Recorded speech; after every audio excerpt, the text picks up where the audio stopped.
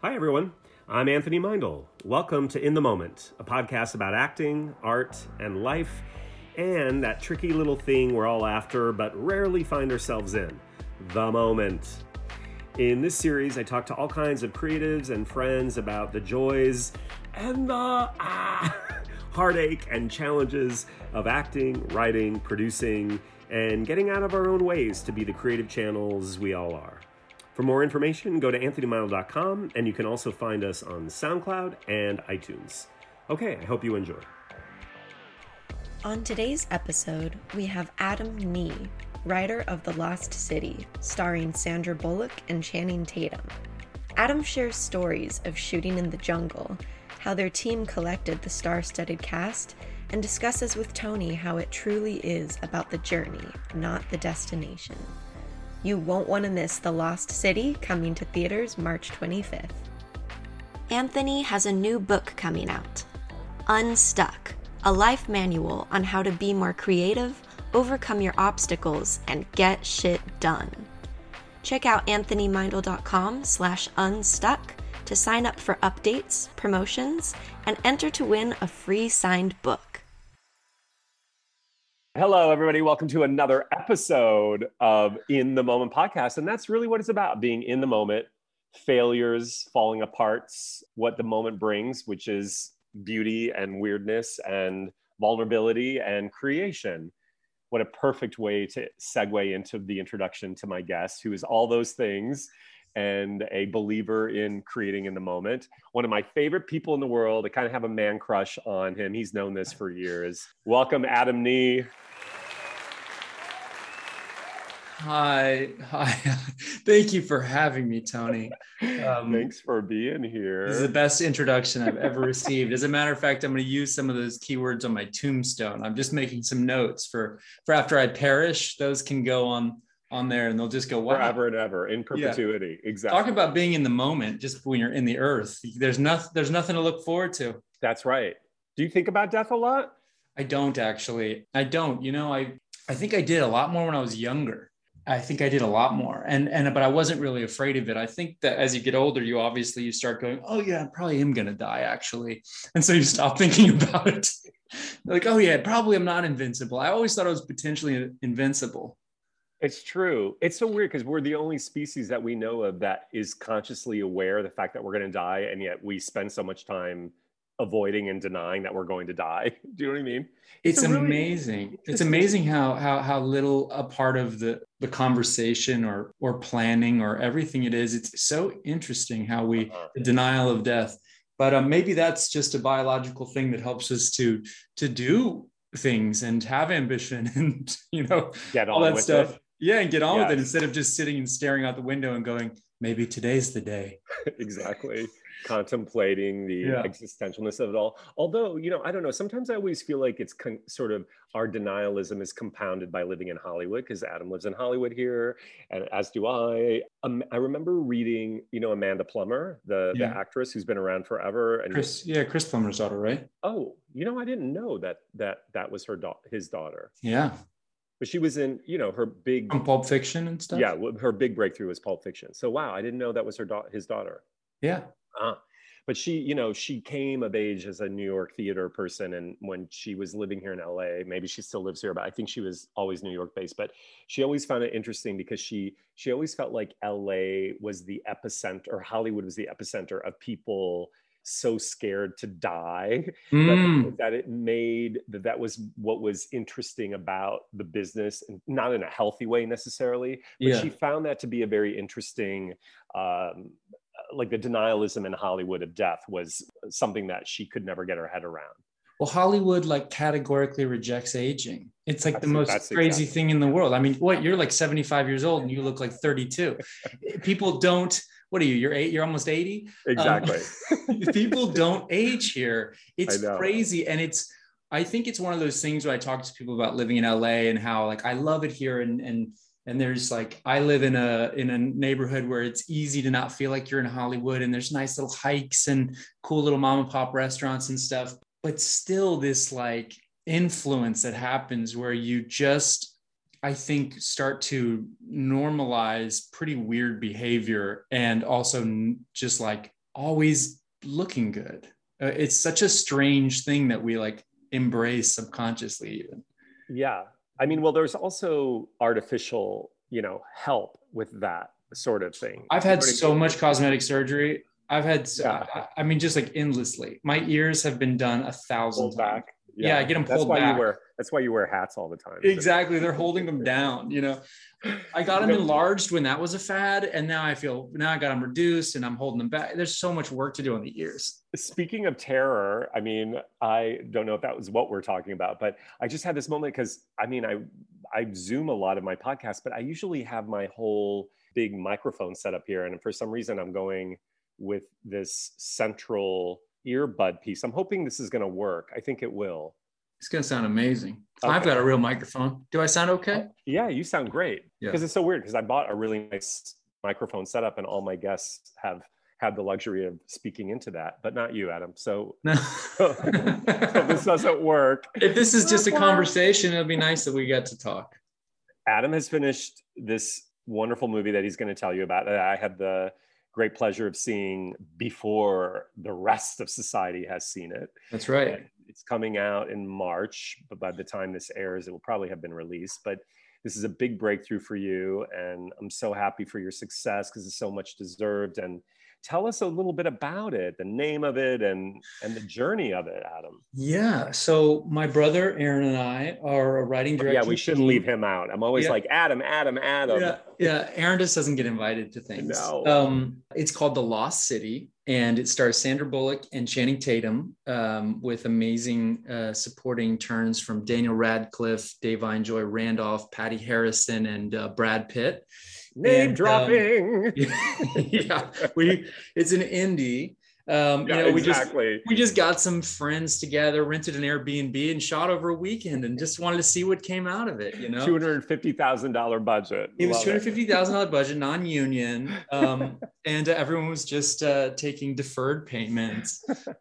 So the movie is really it's a funny thing to talk about because I don't like to talk about it like it's a throwback or anything like that, but it definitely pays homage to like the kind of movies that I grew up on. Yeah.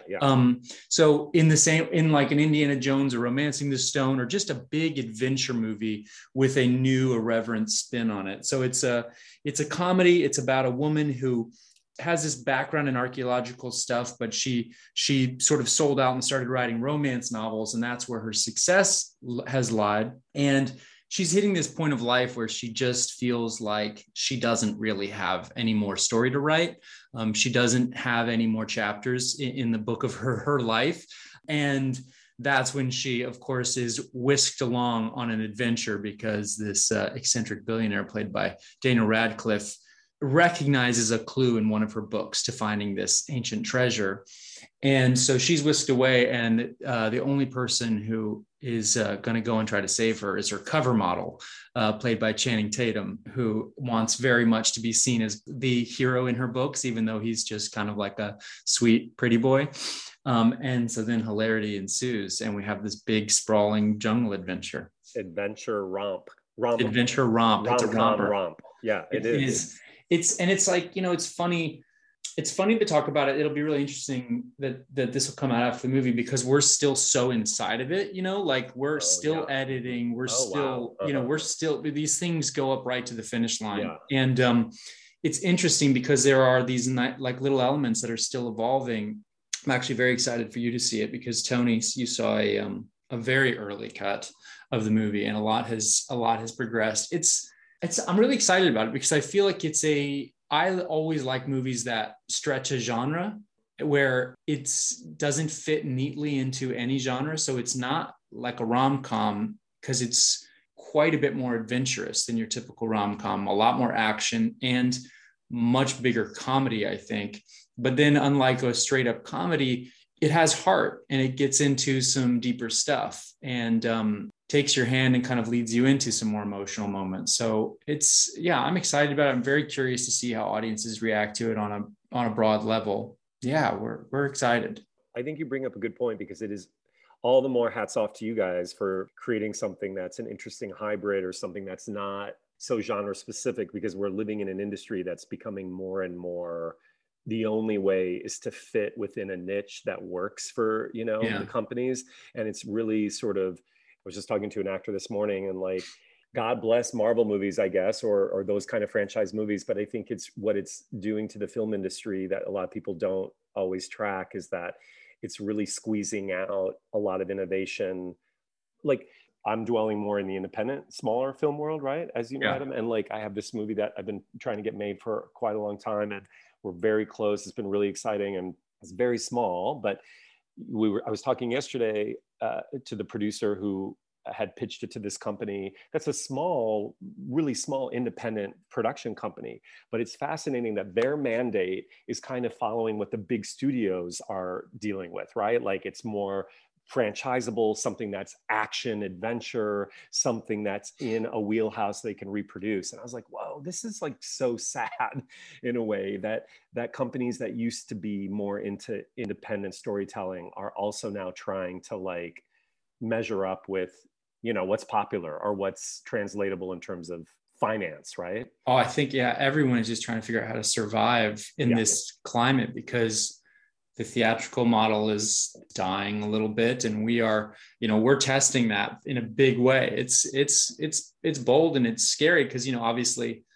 we're in a moment right now talking when we are, where COVID is spiking, and, you hope that it calms down by late spring, but it's really like, it's a crazy time, because theatrical was suffering to begin with. And now it's like, it's Marvel and those types of things and Star Wars and big genre things, some horror, that are the ones that people will actually go see. And so I think these small companies, if they're not just making a movie for Netflix where it has little niches built in, they're just scrambling to try to figure out how to monetize movies, because it's very, very challenging. And there are so many movies being made. There's so much content, but how do you get eyeballs on it? And everyone, I feel like, is looking for the easiest solution there. And that's why I think genre helps so much. Well, I think you're going to be in great shape, because besides it, you and your brother are doing an incredible job, and it being really funny and sweet and romantic and idealistic in a way, right? Like, it does harken back to a more innocent time, which is what I loved about it. And as Adam knows, because I would stalk him on Instagram, telling him, I'll be like, when I found out he was like loosely doing a remake of Romance in the Stone, it's not, but like that was maybe the inspiration. I was like, I'll do anything. I'll be your page boy. I don't even know what a page boy is. It sounds so creepy and weird, but like, I'll be your coffee person, and please let me come. You never responded, by the way, but that's okay. I apologize, Tony. I don't remember getting this. I don't remember getting this message. But if you had offered to be a page boy, I might have just been confused. You would have been like, Tony, I love you, but not that way. Yeah, no, because I was such a huge fan of that genre, just like you. Genre, I don't want to call it a genre, but those stories. And anyway, so I had high expectations. So I didn't tell you that, but because I love you anyway, regardless. But I really did enjoy it. And I guess my point is also, I think you have such an incredible cast, besides the fact that you guys executed it in such an original way, but you have such a great cast. I don't want to, I'm not going to jinx it. It's going to do well. You know what I mean? Like, for sure. I have a friend who just produced Sandra Bullock's other movie that's not out on Netflix right now, The Unforgiven. Unforgivable. Yeah. I went to the premiere. I should know the name of it. The Unforgiven. And, it's number 2 on Netflix. Like, I mean, again, I know all these metrics, what do they mean in the big scheme of things? However, she's like an America's sweetheart, isn't she? Yes. Plus Channing Tatum, plus Brad Pitt. Like, how did you assemble such a, like, that cast? And Daniel Radcliffe, who I told you I love in the movie. You know me, Aaron and I have been working in the indie world for so long. And, we, like, when we made Band of Robbers, our last film, which is a small movie, we really struggled to get agents to share it with actors to do. We couldn't get anyone to pay attention or help. Nobody. It's so challenging. So this was a very, very different experience, where when Sandra Bullock is the producer and the star of the movie, it just changes everything. And you get the people that you want. Because the script was really fun and good. It was kind of a funny thing. So when we took the project, it was actually Ryan Reynolds and Sandy attached. And because of scheduling, we would have had to push the movie for Ryan to make it work. And we just all felt like we love him. He's fantastic, but we didn't want to wait. We wanted to go make this movie. And Channing Tatum came up and we were just like, this part was written for Channing. I mean, he is perfect. Yeah, he was so great. Yeah. And we had one meeting with him and we were just like, I cannot even imagine Ryan Reynolds doing this movie. God love him. He's awesome. But I couldn't imagine it anymore after talking to Channing. It was just like, it's meant for him.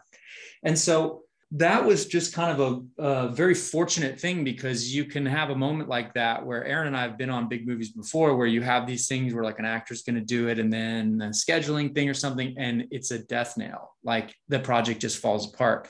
But Channing came in and it just suddenly had like the momentum. And the next shoe to drop was probably the crazy one, was Brad Pitt. And that was, Sandy had done a cameo in Bullet Train, this movie that David Leitch directed.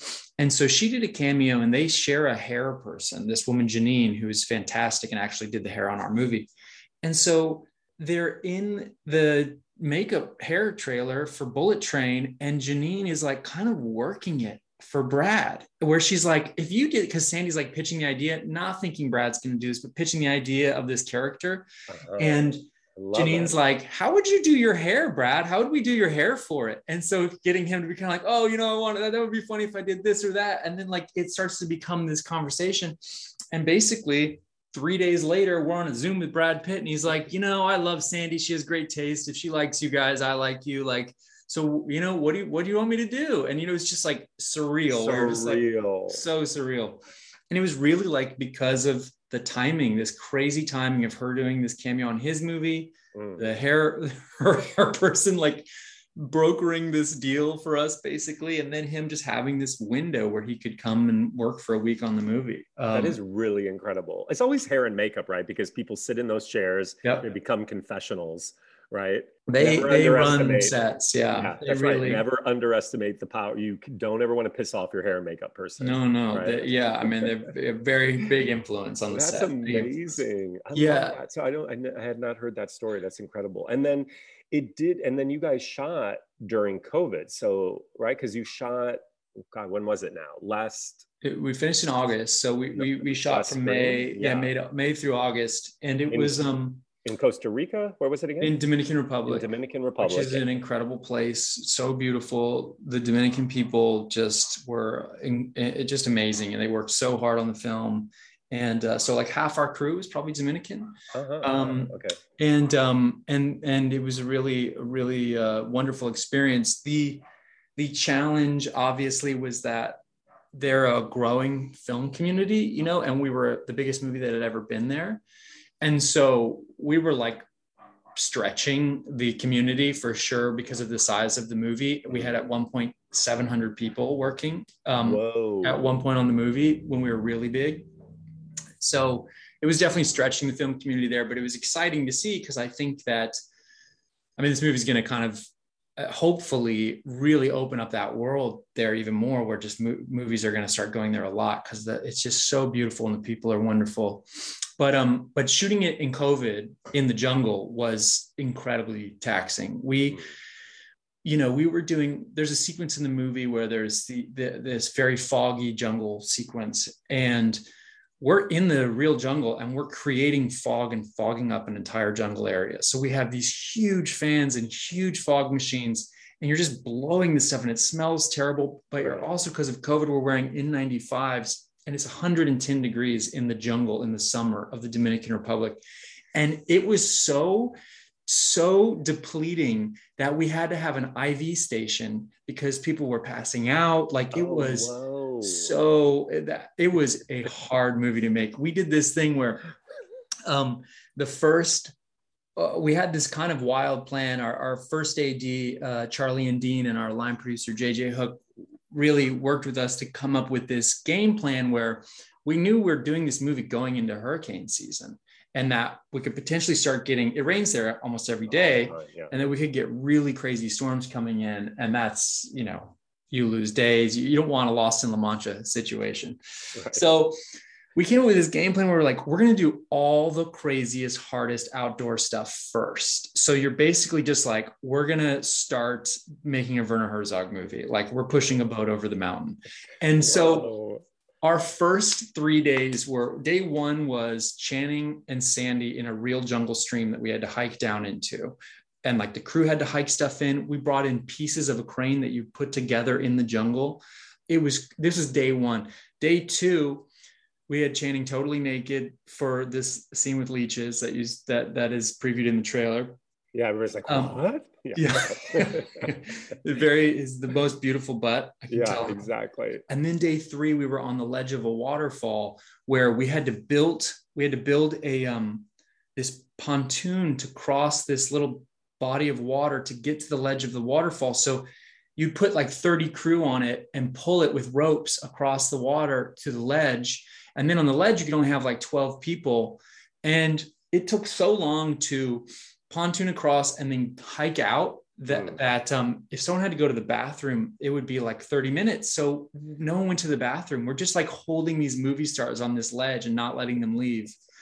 And that's like the first 3 days. And then we're like, okay, we got through that. So now for the next 4 days, we're going into the open ocean. We're going to take a 45-minute boat ride to an ocean cave and shoot from boat to boat for 4 days. It was crazy. After that, our stills photographer, this woman, Kimberly French, who's truly amazing. She was like, I shot The Revenant and this is harder than The Revenant. We're like, we're making a comedy. It's harder than The Revenant. Oh my God. We had this one day out at sea where my brother and I and our DP and AD and Daniel Radcliffe and I think Oscar Nunez and Dave I Enjoy Randolph were all on this Navy boat. And we're just shooting like a splinter unit because you can't put very many people on the boat. But we can't break for lunch because this boat has to be out in the water. We can't go dock. We don't have anything. So a little fishing boat is bringing us coolers and trying to rope up waters and lunches to us. And we're thinking like, oh, this is so hard for us while everybody else is like docking on this beautiful island that they found to have lunch. But what they didn't know is that the tide was going out. And so they docked and got on this, they got on this island to have their lunches and the water started going out. And they were like, we got to get back on the boats. We can't get to the boats. So they start walking, they take their shoes off. They start walking through the water back to the boats, not realizing it's a coral reef. And so these people are like getting cut to hell. Like it's like a horror movie where it was just supposed to be this beautiful, like nice thing the producers were doing for the crew, but they're walking through razor blades to try to get on their boats that are floating away. It was so Adam, intense. This is like Adam and Aaron Nee's Lost City of D making of Apocalypse Now. Basically, like you need to document that, Heart of Darkness making of the Apocalypse Now. That is hilarious. It was crazy. I mean, but like, and so this was your first weekend, were you freaking out a little bit or were you like, okay, it's going to be okay? Or did you have moments of like, what the F am I doing? No, because I had one moment that everything was looking so great. We were capturing it, and at the head of the studio at the time was like, whatever you guys are doing, keep doing it. So we were like, knew we were in the pocket, but that's hilarious. But the first freak out I had was on the water. It wasn't a freak out. It was just like it was one of those situations where you're like, oh, I don't know what to do here, which I think people don't talk about it, but that does happen when you're making a movie as a director. Everyone pretends you always know what to do, but things happen and you go, I have no idea how to solve this. And we were out on the ocean and we have a shot, like really like the first half of the day is planned where Sandy and Channing are going to just actually be floating in the water. And so we have divers who will like be near with flotation devices, but they're just going to be treading water in the ocean. And we're out there before them and they're on a cast boat and we're looking down and we see in the water are just thousands of jellyfish, thousands of jellyfish. And so we're just like, I mean, what do? You can't put them in with the jellyfish. Like that's a nightmare if our actors are getting stung by jellyfish. So we're like just trying to, they're like on a boat headed over and we're just trying to figure out what do we do? And we had this Marine guy who's a local there, and he was so awesome. His name was Bo Sanchez. And he was just like, he kind of was going around in the Sea-Doo looking at him, and he was like, no, these guys don't sting. These aren't stinging jellyfish.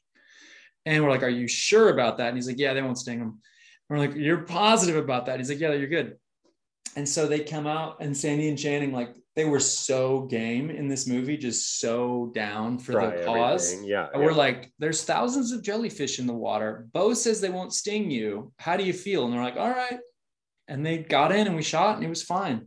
Oh my God. It was definitely one of those moments where you had a moment of like, oh, we aren't ready. We overextended. We're not ready. We weren't ready for this day, and we can't make up the day. And it was intense. It was crazy. The other time, I think another time where it felt like I'm not sure what to do was we had Brad Pitt scheduled him for 4 days, and it's Brad Pitt. So you get 4 days, you get 4 days. That's the deal. That's it. Yeah. And he came in and he had we were squeezing so much out of that time. And it was the most complicated stuff in the movie. A lot of action, a lot of crazy stuff. Of action, yeah. And we're shooting. The first day goes incredibly. We do this we end the day with an explosion. We're just like, everything is amazing. We're like, the gods are smiling on us. Days 2 through 4, it rained all day. And so we're shooting in like pockets. When you're just like seeing little sprinkles, you're like, okay, go. He wouldn't leave set. He was so great. He wouldn't leave set. He'd just hang around because he knew like when it was time, it was time. But that was another moment where we were kind of sitting around there. I have this very vivid memory of being in this tent. We're sitting around with the crew. It's just dumping rain. We have him for like 2 more hours. And he's just sitting there, like, just because like staying on set with us, because he knows we got to go, and feeling like this sequence that we worked so hard on is not going to be in the movie. We're not going to be able to do it because we just don't have it. And he was like, I'll stay tomorrow. I'll stay an extra day. And he stayed an extra day for us and shot a whole other day to make it happen. He was so wonderful. But it was one of those moments where we're like, we're going to have to cut half the sequence. We don't have it, which was heartbreaking because we have this guy in our movie doing this amazing role. It was really such a good environment and such amazing people. And he's such a great guy that it really helped that. I think there was just good vibes, and it was like, look, guys, come on, let's get it. Let's finish it. And it wasn't because you had already shot the ending of that sequence and it was dry and you could not, because a lot of, I think I remember when watching the movie, there were rain scenes, right? Like we expect it to rain in the jungle. So was it something that the continuity of it wouldn't have worked? Yeah, he's basically going, from tent to tent in this fight scene. Right. And we had shot tent 1 all sunshine, and now it was pouring rain, and so we just couldn't fake it. Yeah, I got it. Okay. But we pulled it off. I mean, we got everything. Today's podcast episode is sponsored by We Audition. Receive 25% off with the promo code AMAW on weaudition.com. The video chat community to audition, rehearse, self-tape, and get advice, and hopefully book the fucking job. Listen, I always feel like creating is like life itself, right? Like it's a distillation of all the shit that comes up in life that we have to endure and overcome and the obstacles we have to face, but it's just distilled in 30 days or 60 days or 10 days, whatever your shooting schedule is, right?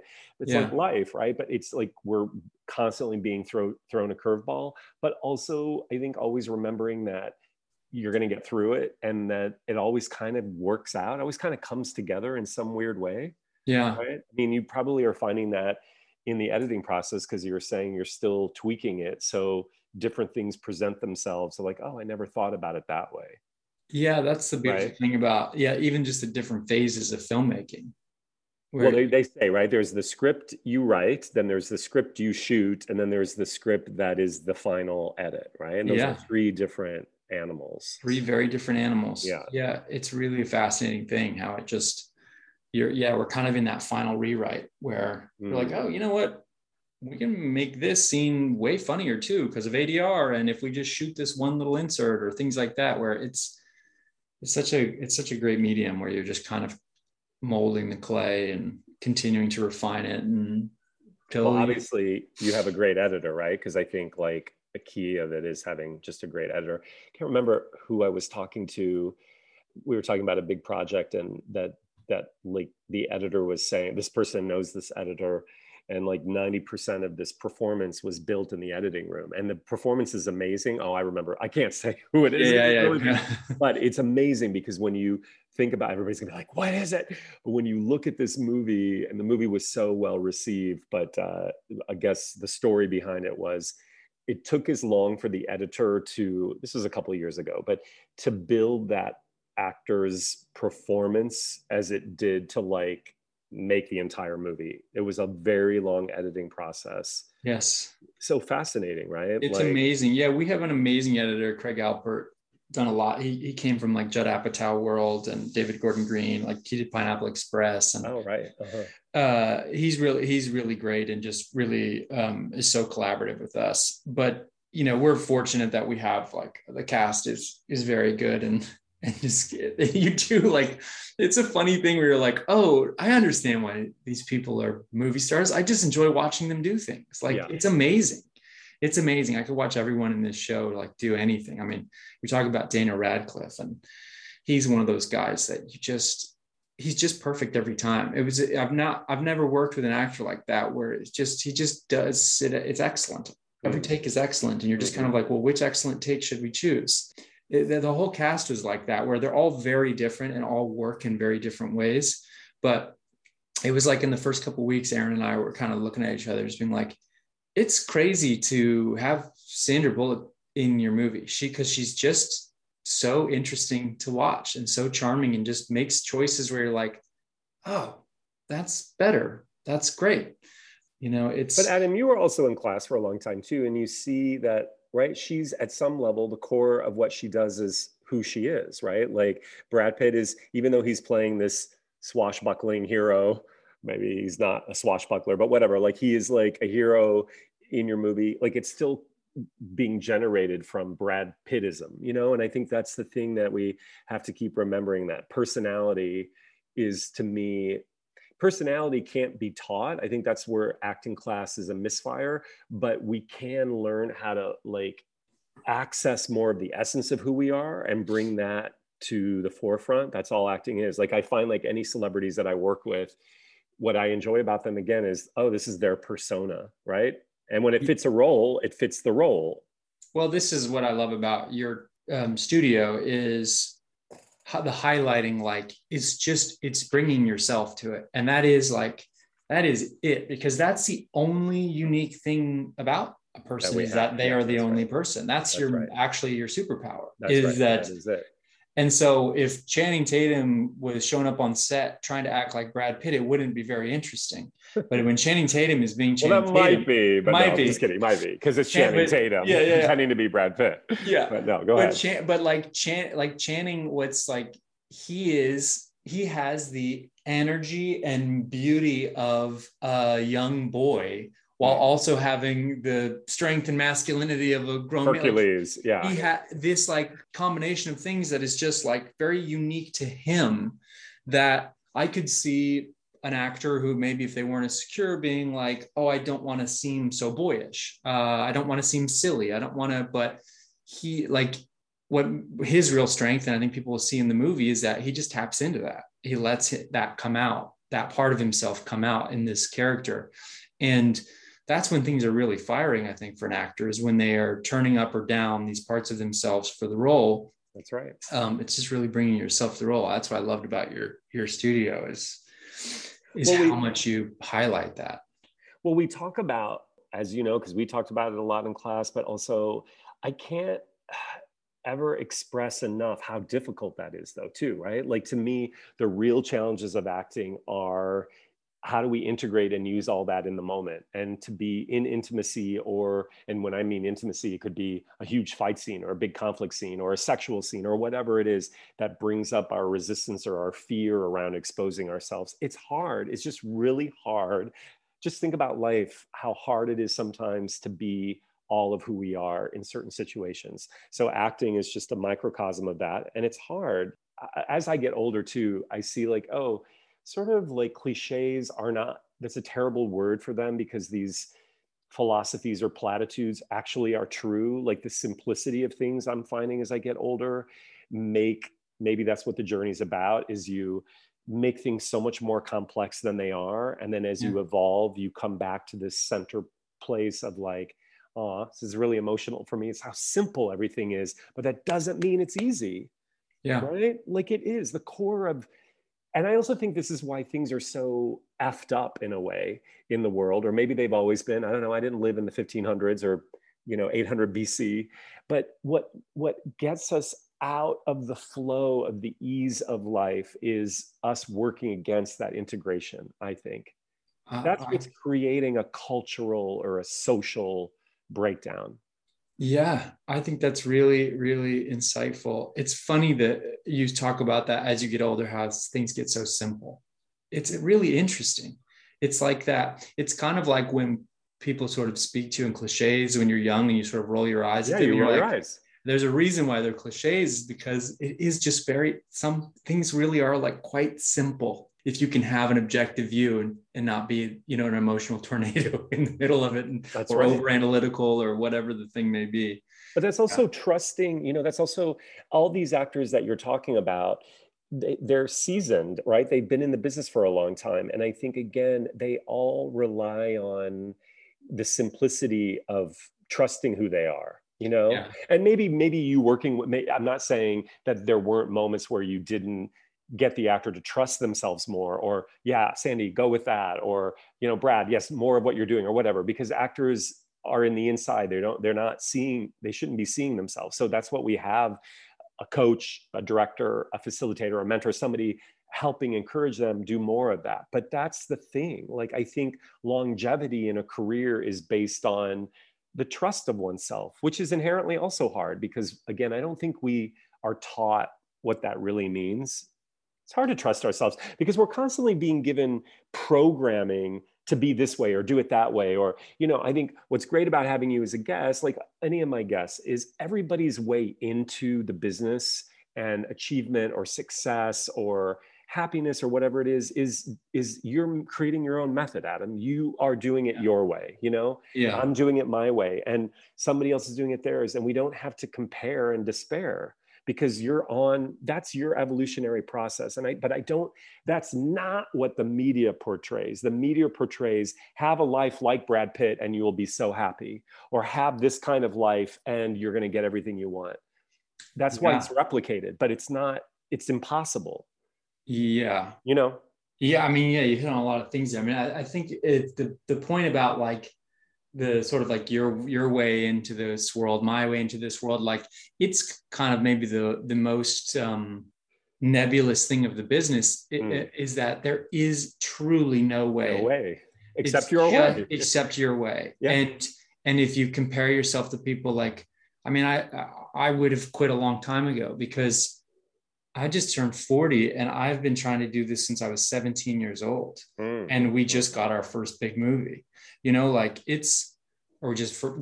our first big movie. We've gone through the heartbreak of getting one and getting things close. Yeah.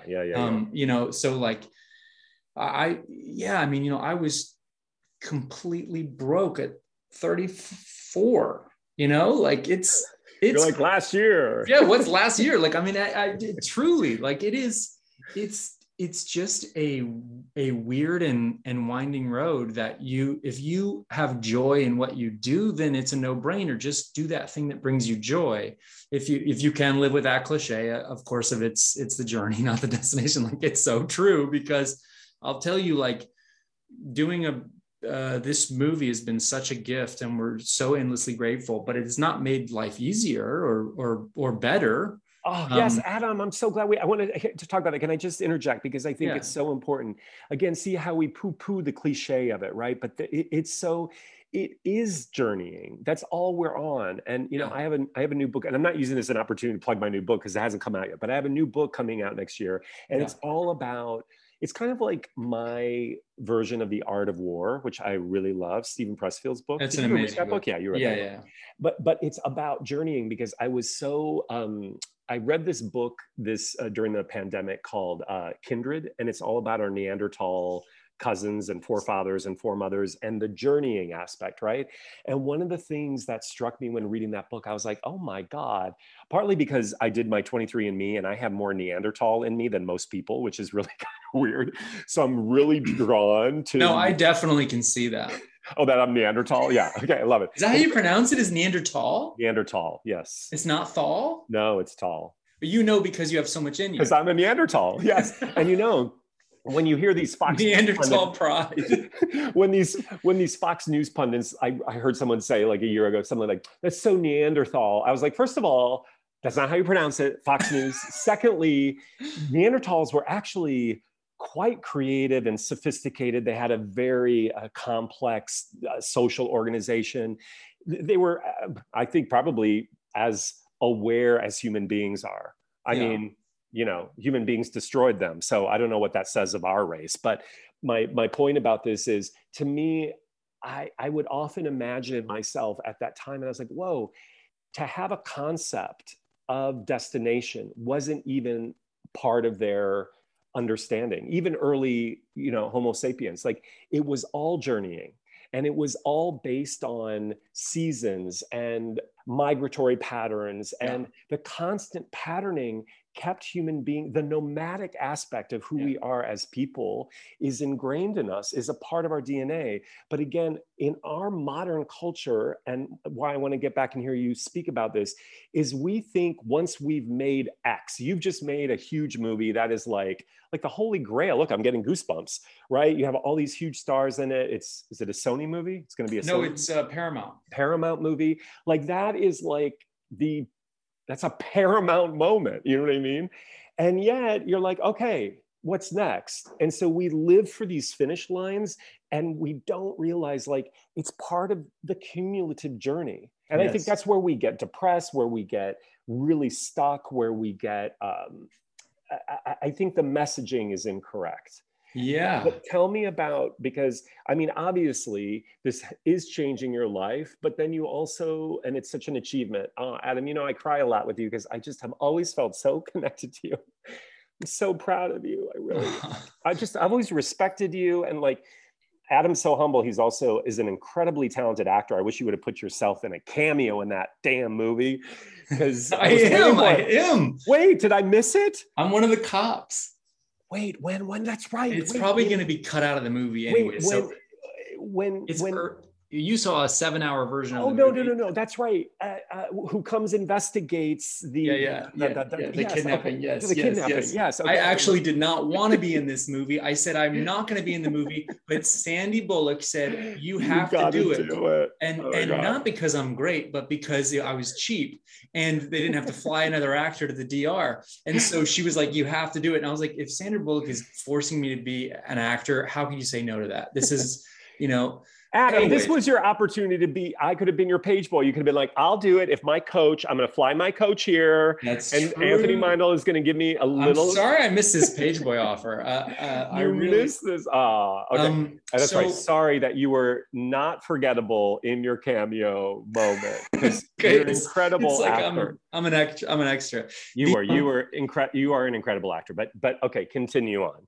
I think that the lesson of like the journey sort of lesson is one that I actually am very grateful that I have learned before this, because I spent so many years in squalor of being broke and not struggling, no one listening, no one saying, you know, there were great people in my life who would say, people like you who would say, you're very talented, you can do this. But no one's saying that and paying me for it, really, you know? And so you were paying me to say that. Paying you to say it.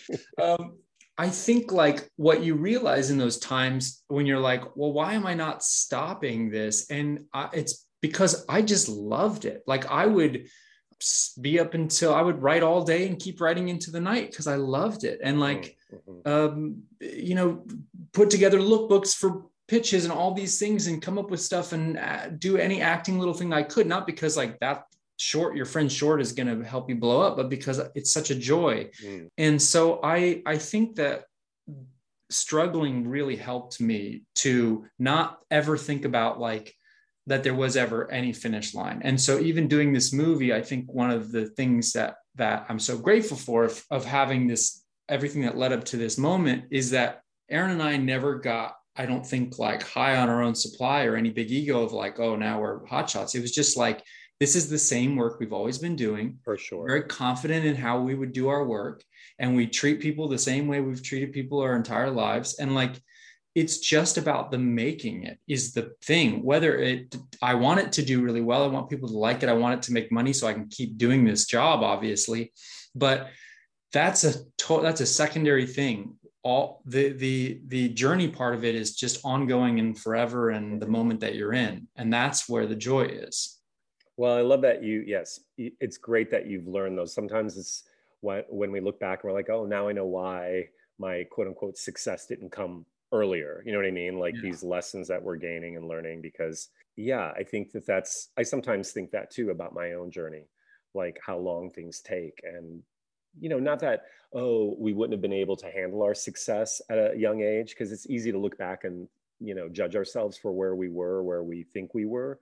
Yeah. But I don't know. It's like, we don't even know. Yeah. No, you don't know, right? You could, that changes you as well. Whatever happened, help me remember the name. It was, Masters of the Universe? Masters of the Universe, right? Yes. And so that's happening next, actually. So that is happening, because I remember that kept kind of coming together and then not happening, right? And then that's like become a passion project, because that was like our really big real thing. Break of we're going to make this huge movie. That was for Sony at the time.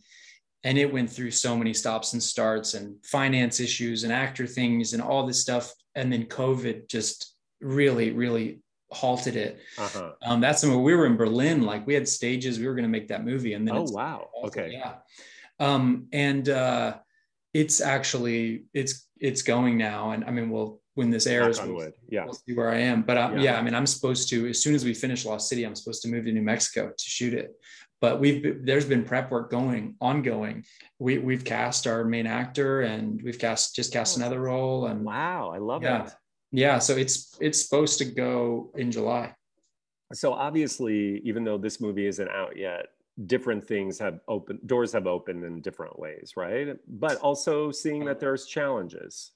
Yes, I mean, it's, at every stage, there's just kind of a new sort of challenge or political challenge or big decision challenge, because the stakes start feeling a little bit bigger, where you go, you can make a bigger mistake at this point. More money, right? Yeah, you can. I think also, like, if the best happened and Lost City was a success, that's great. That in sort of Hollywood terms kind of buys you like a movie or two of people like listening to you. But if that movie or two don't do well, or you choose poorly and make stuff that's not so great, then it's like you're kind of out. You have to get back in somehow. I know. It's insane. Yeah. Which is also, I think, another reason to continue to highlight and remember that, like, we're all just so lucky to be here and to be operating on this level and on any level and creating arts. And, it's just, we're so privileged that this is happening. So if we only get to make one or two, wow, what a crazy experience that very few people ever get to have. But I hope we get to keep making more than that. I think it's going to work out. I really do. But it's interesting that you're, again, speaking the truth of, like, it doesn't mean our problems go away or there aren't new challenges. They also say the maxim with Hollywood is like, filmmakers want more money, but more money equals more problems. You know what I mean? Sure. Right? Oh, sure. I mean, we're going to go make Masters, which is twice as big of a budget. Oh, wow. And I have this longing to make something tiny. I really do. I think about it a lot. I think about, like, okay, what could we squeeze in something really small that's like, 5 actors and 2 locations and just something that, because that's the stuff where it's almost like being in class, where it just feels intimate. It's just the work, about the work. It's not about commercial success, because when you make a big thing, everyone is thinking about commercial success. And that's the studio, for good reason, is thinking about that, because they've invested a lot of money. So a lot of notes and stuff are thinking about, okay, well, it's got to hit a broad audience. So let's make it appealing to a broad audience. That isn't always, sometimes it is in service of the project, but it's not always. And so you will long sometimes for those just spontaneous, intimate, artistic experiences that happen on a smaller level. I love that you say that, right? Challenges everywhere in a way. Jane Campion, you know, I don't know if you've seen her new movie. It's really beautiful, and Power of the Dog. But, you know, she was saying, she was asked about like, well, why doesn't she direct Marvel movies? And she said, first of all, she's like, why would I do that? And then she said, when directors like myself do that, then there's no turning back. They don't ever come back to making smaller, more independent, intimate films. And I think it's kind of interesting that's kind of how she has tracked people who break into that. I think that you can. I think David Lowery is a great example of a big one, small one kind of a director, where he can go make Pete's Dragon and then make Ghost Story with Rooney Mara eating a pie for 20 minutes. Oh yeah, I remember that movie. Or he'll go make I didn't see it, but yeah. Yeah, or he'll make a big movie and then he'll make Green Knight with Dev Patel, which is like not small, but it is an art film. Yeah. And I think you can do it. My hope would be doing a sort of one big one, one small one kind of a approach to making things. But I find that question so funny. I feel like everyone wants to like get art house filmmakers to say bad things about Marvel movies. It's such a funny thing where I do sort of look at, don't they? Yeah. It's like, I feel like Marvel movies are like when Westerns became super popular for a while in Hollywood, or like science fiction became super popular for a while, or there was every fucking movie was a werewolf movie, you know, like or Dracula, vampire movie. Yeah. I think we're just in a superhero phase. It's been a long phase. Yeah. But it will become something else. And the good thing is that it's actually keeping theaters alive, because we're really in an existential moment where theaters can just go away because they're not worth the money. And the fact that Star Wars and Marvel is keeping those theaters open, and we can have this experience that there are going to be generations in the future that I don't think understand what going to a movie theater is. And that's pretty beautiful that they're keeping it going for a minute. Well, that's an interesting point. I do love that you say that. I never really thought about it that way. And yes, you're right. Like my niece, I know you have nieces and nephews. I have a 13-year-old niece. I mean, yes, we went to the premiere of Cinderella last fall, or wait, when was that? Jesus, all time has more for me. It wasn't last fall. It was just like a couple months ago. Oh my God. Because I had a client who was in it, whatever. And, you know, it was funny because I took her because it's her kind of movie, and we were walking around and Liv was like, oh my God, all these famous people. And I was like, where's Meryl Streep? You know, just joking, but I was like, where's Adam Nee? And she's like, no, Uncle Tony. And then she would point to somebody who was some TikTok star or some YouTuber. Yeah. Here I was thinking she was going to be like Ryan Reynolds, Sandra Bullock, and it's all like some other platform. So it's really interesting to. I have a brother who's 17 years younger than me. And I remember when he was a teenager and like talking to him about movie stuff, and he just kind of didn't really think about it. He was like, I would like to make stuff for YouTube, because he's very creative. And he was just talking about, he just wanted to make stuff for YouTube. And the people he admired were YouTube creators. And I was just like, wow, this is just, this is important to know, because this is the future. This is the future. Yes. Is he still I didn't know that about, you had a younger brother that much younger. Is he still doing that kind of stuff, or? There's a lot of different things. He plays music. He's a really good songwriter, and he's gotten into like visual effects stuff. My younger brother, who's older than him, that my older brother taught how to do this stuff, is teaching him how to do this stuff. And so he's working in that zone. I've also like been encouraging him lately to be like, what would you write? You know, like, cause he's very funny and smart. And I'm like, what would you write? What would you do? I like, you could do what we're doing if you wanted to. That's a talented family there, Adam. There's so many of us. There's so many of us. You have like an Amish family, right? Like, isn't it like really big? Nine children. Yeah. Are you Mormon? No, my parents are Protestant, Christian, but that does not preclude you from using birth control. They just wanted a lot of kids. Wow. Yeah, they call it. My younger siblings call it first family, second family, because a lot of them are we were out of the house by the time they were like in high school. Yes. Yeah. Okay. And are they all going to come to the premiere? It's a great question. I don't know what a premiere looks like in March. We'll see. True, you'll see. We'll see. Yeah. You're going to have one. Yeah. Yeah. When you have these actors, I think people want to see them walk on a red carpet. For sure. I mean, Adam, I could talk to you forever, but let's do that because I really love always talking with you, but let's do the speed round here. Oh, okay. I do feel like we kind of went full circle because we kind of started with, you were saying like, oh yeah, I just shot this little movie with just a couple good friends in my house in one location. And then we ended with kind of, that is the ideal. That is the kind of feeling that we are always going for. Yes. And I think it's important to distinguish too, that there was not making a big movie like this and working with these actors. It was not that it wasn't like that as well.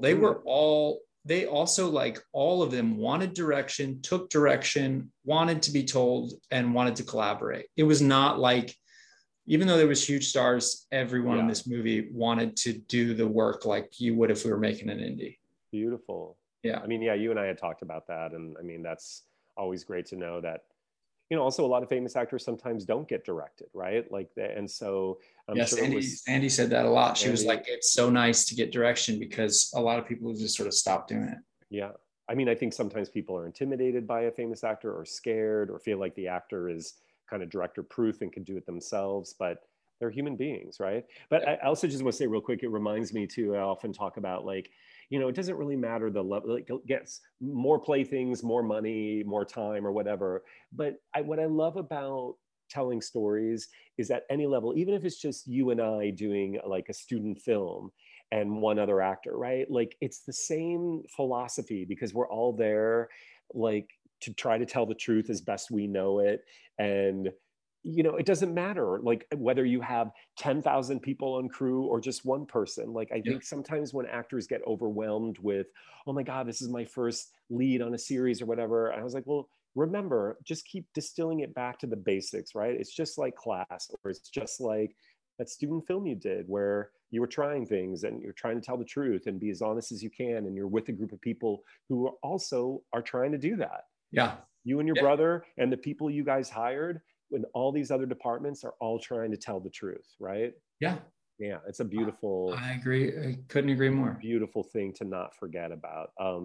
Okay, if you weren't an actor or a director or a writer or a producer, you're like a triple threat, a quadruple threat. What would you be? Therapist? Oh, I could see that. You'd be a good therapist.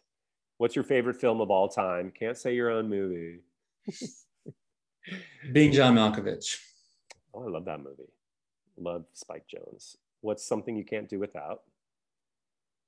Coffee. It's so lame, but it's no, it's not. True. Coffee is life. Who's your celebrity crush? Obviously, we know it's Channing Tatum, but choose again. It can be guy or girl. Oh, celebrity crush, guy or girl? Maybe Tom Hanks. Oh, I love Tom Hanks. One of my favorite... I don't want to kiss him, but I love to do a movie with him. Yes. One of my favorite movie moments is in Captain Phillips. Oh, yeah. The very end. Oh, my God. I was on the floor sobbing. Every time I see it, on the floor sobbing when he's rescued by the EMT worker. And that was a real EMT. Brilliant. Okay. Advice for your younger self. Don't be resistant to learning. Oh, yes. Learning is important. You can always get better. You're not the best yet. Yeah. And when will we ever? What does that mean, right? Yeah. What's acting? How would you describe acting in one word? Existing. What's something you learned from yours truly or being at the studio? To not be an emotionally defensive actor, to be vulnerable. You were never emotionally defensive. You identified that I will lean into comedy. Oh, yes. Which I do a lot. To deflect from sometimes just going full out and letting You're right. You're right. Because when you would get emotionally vulnerable and not, because you are super funny and real authentic comedy does come from those places, which I love, but always exploring more deeply, like when you would go to real vulnerable places. Like I remember that scene, I feel like it was one of those scenes that was the John C. Reilly role. I feel like Magnolia. Yeah, and when you went to those awkward places, it was really stunning. Also, one of my favorite non-vulnerable moments is we've produced it a number of times because that's just one of my favorites. You and Rachel Morgan, husband and wife in the car, and then I had Mason get up and like be a deer that you guys ran over. Deer. Hilarious. All three of you guys. Oh, that was brilliant. So fun. Oh my God. One of my favorites. And last question. What's your definition of love? I feel very strongly that love is an action, that it's not a feeling, and that love is unselfish and is an act, is something that we do, not something that we feel. I love it. So good, Adam. It's so true. Love is an action. I always say my definition of love is just this moment right now. Oh, that's good too. I know, and everybody's always like, oh, and I was like, don't you guys listen to my fucking podcast? Because I always end with this. So nobody's ever you wrap presence into it. I'll tell you what I've done, Tony, for the past 14 months is nothing but work on this movie. I know. I'm so excited. Your whole life. I know. No. I'm just kidding you. You've always been a fan and I adore you. I really do. And I'm so proud of you. I really am. I love you so much, and I really appreciate you having me on and just the opportunity to hang out. Of course, we'll have to do it in person. Tell the audience again, where can they find you? I'm sure you're gonna blow up. Oh, you mean like on socials? Yeah, just so like, because Adam me on Instagram, I think is the way to do it. I don't really mess with anything else. Yeah. You just posted the trailer. The trailer looks really good, by the way. Having seen the movie, I'm like, great. It was really great. And the movie Lost City of D. Just say when it's coming out. It's just The Lost City. Oh, sorry. That's right. Sorry. It was originally The Lost City of D. Daniel Radcliffe tried to convince us not to change the title. And we were like, Daniel, this title is never going to stay. And he's like, you have to keep it. We're like, sorry, Daniel, to disappoint you, but it's going to become The Lost City.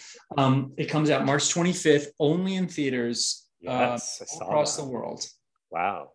And then will you figure out the streaming component of that later, or do you guys know where that will end up? They will. I think the game plan would be, Paramount Plus would take it like in however many, whatever the window is, because they're really building a streamer over there. Right. So yeah. Okay. But yeah. So basically, people will get their butts in the seats. You got to go to the theater to see the movie. Yeah. Okay. Great. Thanks, Adam. Awesome. Thank you, Tony. Today's podcast episode is sponsored by We Audition. Receive 25% off with the promo code AMAW on weaudition.com. The video chat community to audition, rehearse, self-tape, and get advice, and hopefully book the fucking job.